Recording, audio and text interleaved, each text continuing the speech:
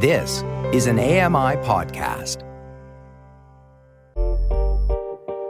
Hey, Dave Brown here. If you enjoy this podcast portion of our show, remember you can watch it live every day at 9 a.m. Eastern Time on AMI TV.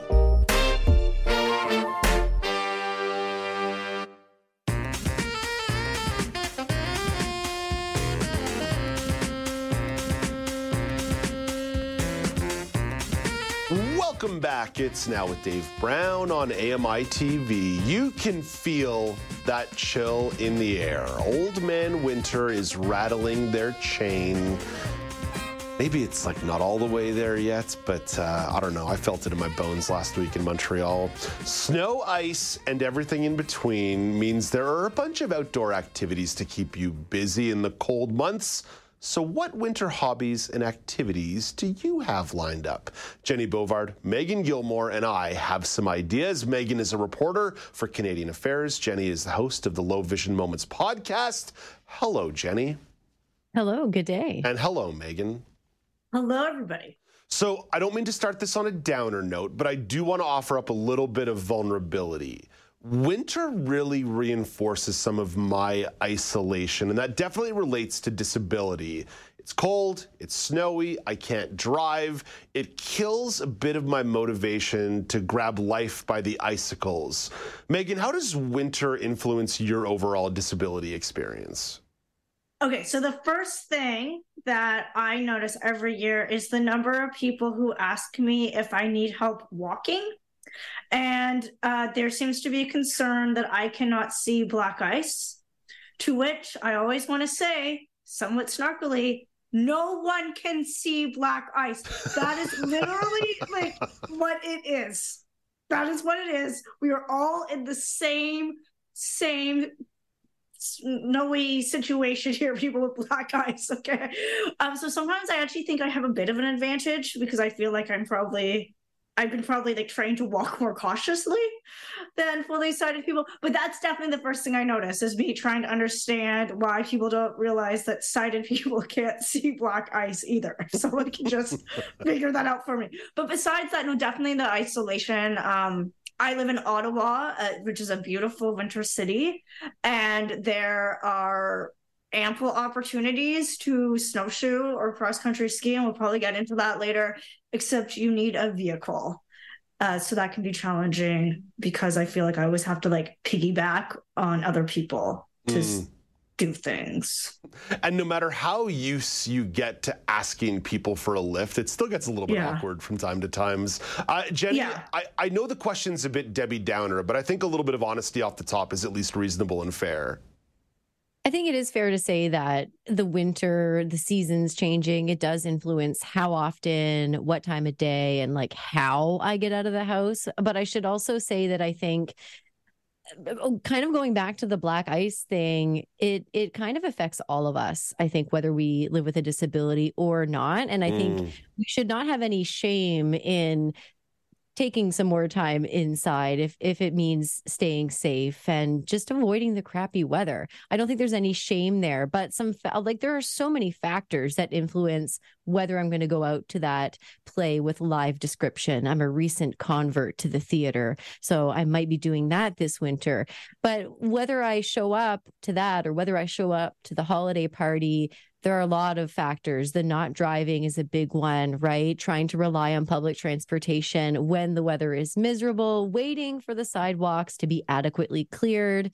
When it does snow, I should say we're pretty lucky in Halifax in that when it does snow, it doesn't hang around for very long. And I, too, still do not have enough friends who drive. And I need to get better at accepting and asking for those drives. But the days are shorter, too. So when it's dark, that really affects my vision. When there's a lot of traffic, how I get around at night or at 4 p.m. this time of year is different, right? I bring my cane more often for sure. So there are definitely there are real things that we need to consider. Jennie, I want to pose this question to you first because I think I know Meagan's answer, but I want to know yours. Outdoor skating. What's your vibe on doing a little skating outdoors on a pond or a river or a canal?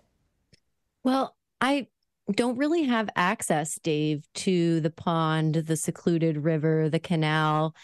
I do have access to public skating venues in the city, though. Outdoor skating, I should say, is a whole vibe in itself. It's such a fun way, I find, to get outside when it's cold and to not be cold because you're in motion. You've got the hot chocolate on deck. Maybe it's a grown-up hot chocolate. I don't know. But it's something that we could always afford to do as a family growing up. So it's something that sort of I know that I've been exposed to. And I learned to skate on a kind of uneven surface. It was at a park in Moncton, New Brunswick, where it's sort of like a pond loop type thing, but it's in the city. And I would just learn to react to those bumps and lumps on my figure skates and kind of stick with my people so I don't get lost in the crowd. And I continue to skate at least a few times a year. There's the Amera Oval here in Halifax, and you can skate for free there. And you can even borrow skates if you don't have your own. Oh, wow. And it's public transit accessible. I've graduated to hockey skates. They're much, much faster, but I do go a little slower on the really bright days. And if there's a lot of people on the ice, maybe I'll even take the arm of the person that I'm with. But I think it can be accessible, and I think it might be more accessible within a city because, for example, at this oval in Halifax, we have the supports for people who are maybe newbies or who need a little bit of extra support when they're on the ice. It's a device that you can actually lean on and learn to skate. One thing I think that would be really nice is like a low sensory skating time because it can be a lot, and I have bumped into people. That's a very good point, that if it gets quite crowded, it can be a little bit difficult. Meagan, the reason why I held off asking you the question here for a moment is because, you know, you live in Ottawa, not far from the largest outdoor skating rink in the world. What's your vibe on outdoor skating? Right. So it is literally 5-ish minutes away from me. Although, like, to get to the canal, Dave, you would understand, you have to go underneath like a highway. It's actually like really dangerous. So you're just like, well, like, have we not figured out a better system? Okay, no. The drivers, like, it is understood. It's if you people who are in Ottawa understand this, if you come here to visit us, hopefully our canal freezes this year. Like, the drivers understand that there's going to be pedestrians in the middle of the highway, but it's still a strange experience. So I'm a terrible skater. Like, I'm awful. And I need to relearn it because my niece and nephews are 10 bazillion times better than me. And this is just too embarrassing now. But the canal, the Rideau Canal, when it freezes, does have a section for walking. Like, you can just walk along the canal. And it is true, like, except when it's crazy busy, it's actually very peaceful and lovely and wonderful. And it is my favorite way to, like, just walk somewhere in Ottawa once I manage the crazy road crossing thing to get there. So I do think it's lovely. I prefer outdoor skiing, like Jennie. I prefer if there's less people there, partly for ice quality, partly for crowdedness. And there are some outdoor rinks near me that I've been told, like, if you go in the early morning or whatever, like, literally nobody's there and you can, like, just be a terrible skater and no one's going to judge you. They usually open up a great one around City Hall in Ottawa, which is super cool with fun lights and stuff. You know, I praise Ottawa a lot on this city. Winter in Ottawa, there's something really spectacular about watching people skate into work along the canal in the morning. Oh, yes. And then coming from the River Parkway, people cross-country skiing into work in the morning. It's just like such Jennie, you and I talked about public art in a city a couple of weeks ago. I think the way in which people transport themselves to work can also really speak to the flavor of a community. Speaking of local, Jennie, you live out there by the Atlantic Ocean in Halifax. Do people mess around with the ocean during the winter in the HRM? Apparently people do. I am not one of these people. So I did have to do a little research on this question, Dave. But according to the Halifax Surf School, yes, they do surf in the ocean during the winter months. Their website says in recent years, apparently winter surfing in cold weather destinations has become increasingly popular. The primary reason is that for experienced surfers, the better conditions happen during the cold months. Oh my gosh. And apparently not a good time for maybe like a family surfing lesson for the first time. But if you're experienced, the website says, hey, come on out. Winter surfing is welcomed for Nova Scotians. So I will not see you out there. But if you are brave enough, it's a thing. People do it. Meagan, I'm not sure I like the ocean even in the summer months. What would it take for me to get you on a surfboard in the ocean in the winter? Oh, like it's not happening. Like I'm a terrible swimmer. I just think this is dangerous. No.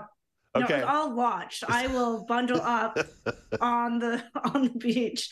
I will watch. Yeah, I will cheer and pretend I can see what you're doing, and it'll be great. Yeah, I'll be ocean adjacent, not in the ocean in the winter. Yeah, I'll be making hot chocolate. Yeah. Hey, speaking of shoulder activities and adjacent activities, I'm curious where you both land on skiing. I used to downhill ski as a youth. I was never good at it, but I liked it. As an adult, I think I might actually like some of the shoulder activities, the après ski, the hot tub, maybe renting a cabin for the weekend. And I do want to give some huge props to organizations like the Ski Hawks, who have adaptive skiing programs for people from the blindness community. So circling back here, Meagan, speaking of the Ski Hawks, Ottawa Ski Hawks, not far from you, where do you land on skiing? Okay, I did not know that they were in Ottawa, so thank you for that. They're great. They do awesome work. Okay, awesome. That's good. Thank you. This is why I come on this show, to plan my life. So many years ago, when I lived in Whitehorse, Yukon, Whitehorse has phenomenal cross-country ski trails. If you would like to go cross-country skiing in the winter, please head to Whitehorse. In the summer, those trails are often good for mountain biking. So I was taking cross-country ski lessons. I wasn't very good, but I found it really like therapeutic and hopeful, and it's like beautiful out there. I think I'm getting more into snowshoeing, actually. I think that's going to be my thing. Yeah, I find it easier to manage. I think I'm looking into getting snowshoes. Again, it does raise the question about like getting rides, but I think I have enough friends who have snowshoes that I can just kind of like see what's going and see if they can pick me up. But yeah, I'm thinking of snowshoeing and then checking out the Ski Hawks to see if they do like very beginner cross country ski stuff. So I think they do a little bit more downhill, but I bet you there's some organization in Ottawa that's also working on the cross-country side of the equation. Jennie, I'm not sure how many mountains you have in your neck of the woods, but where do you land on skiing? Probably on my backside in some padded pants. There are a lot of things that I enjoy doing that I don't excel in. So again, don't feel bad about not excelling at downhill skiing, Dave. And when it comes to skiing, it's kind of like the ocean for me, where it's like, I feel like it's kind of bright out there for me. And again, transportation, I think, would be a challenge. Yeah, big time. But I do know a lot of accomplished and recreational type skiers who are blind or visually impaired or have different types of disabilities. There are lots of programs, like you mentioned, even in our neck of the woods here, even though we're not like a ski capital. Skiing is just not something I was ever really exposed to. Like the family ski trips were not really a thing growing up, and transportation, I think, was a big thing. Now, I have to say I did live in Banff, which is a ski snowboard capital, over a winter. And I worked 2 jobs that winter to help pay off student loans and didn't go skiing once. So but I'm there for the lodge. I'm there for the hot tub. Sign me up. The hot chocolate, the fireplace. I'm there. The hot tub, the sauna, the steam room, the après ski. Yeah, that sounds good to me. Hey guys, I know it's a little early. I know it's not quite winter, but I'm sure y'all are feeling it in your bones a little bit too. Thank you for offering up some suggestions to make these months go by a little bit faster and a little bit funner. Jennie, have a great day. Thank you so much. Meagan, all the best to you. Talk to you next week. All right. Have a good day, everyone. That's Meagan Gillmore, a reporter for Canadian Affairs, and Jennie Bovard, the host of the Low Vision Moments podcast. Coming up after the break, you'll find out what's coming up on Kelly and Rumia this afternoon on the mighty airwaves of AMI TV. This is Now with Dave Brown on AMI.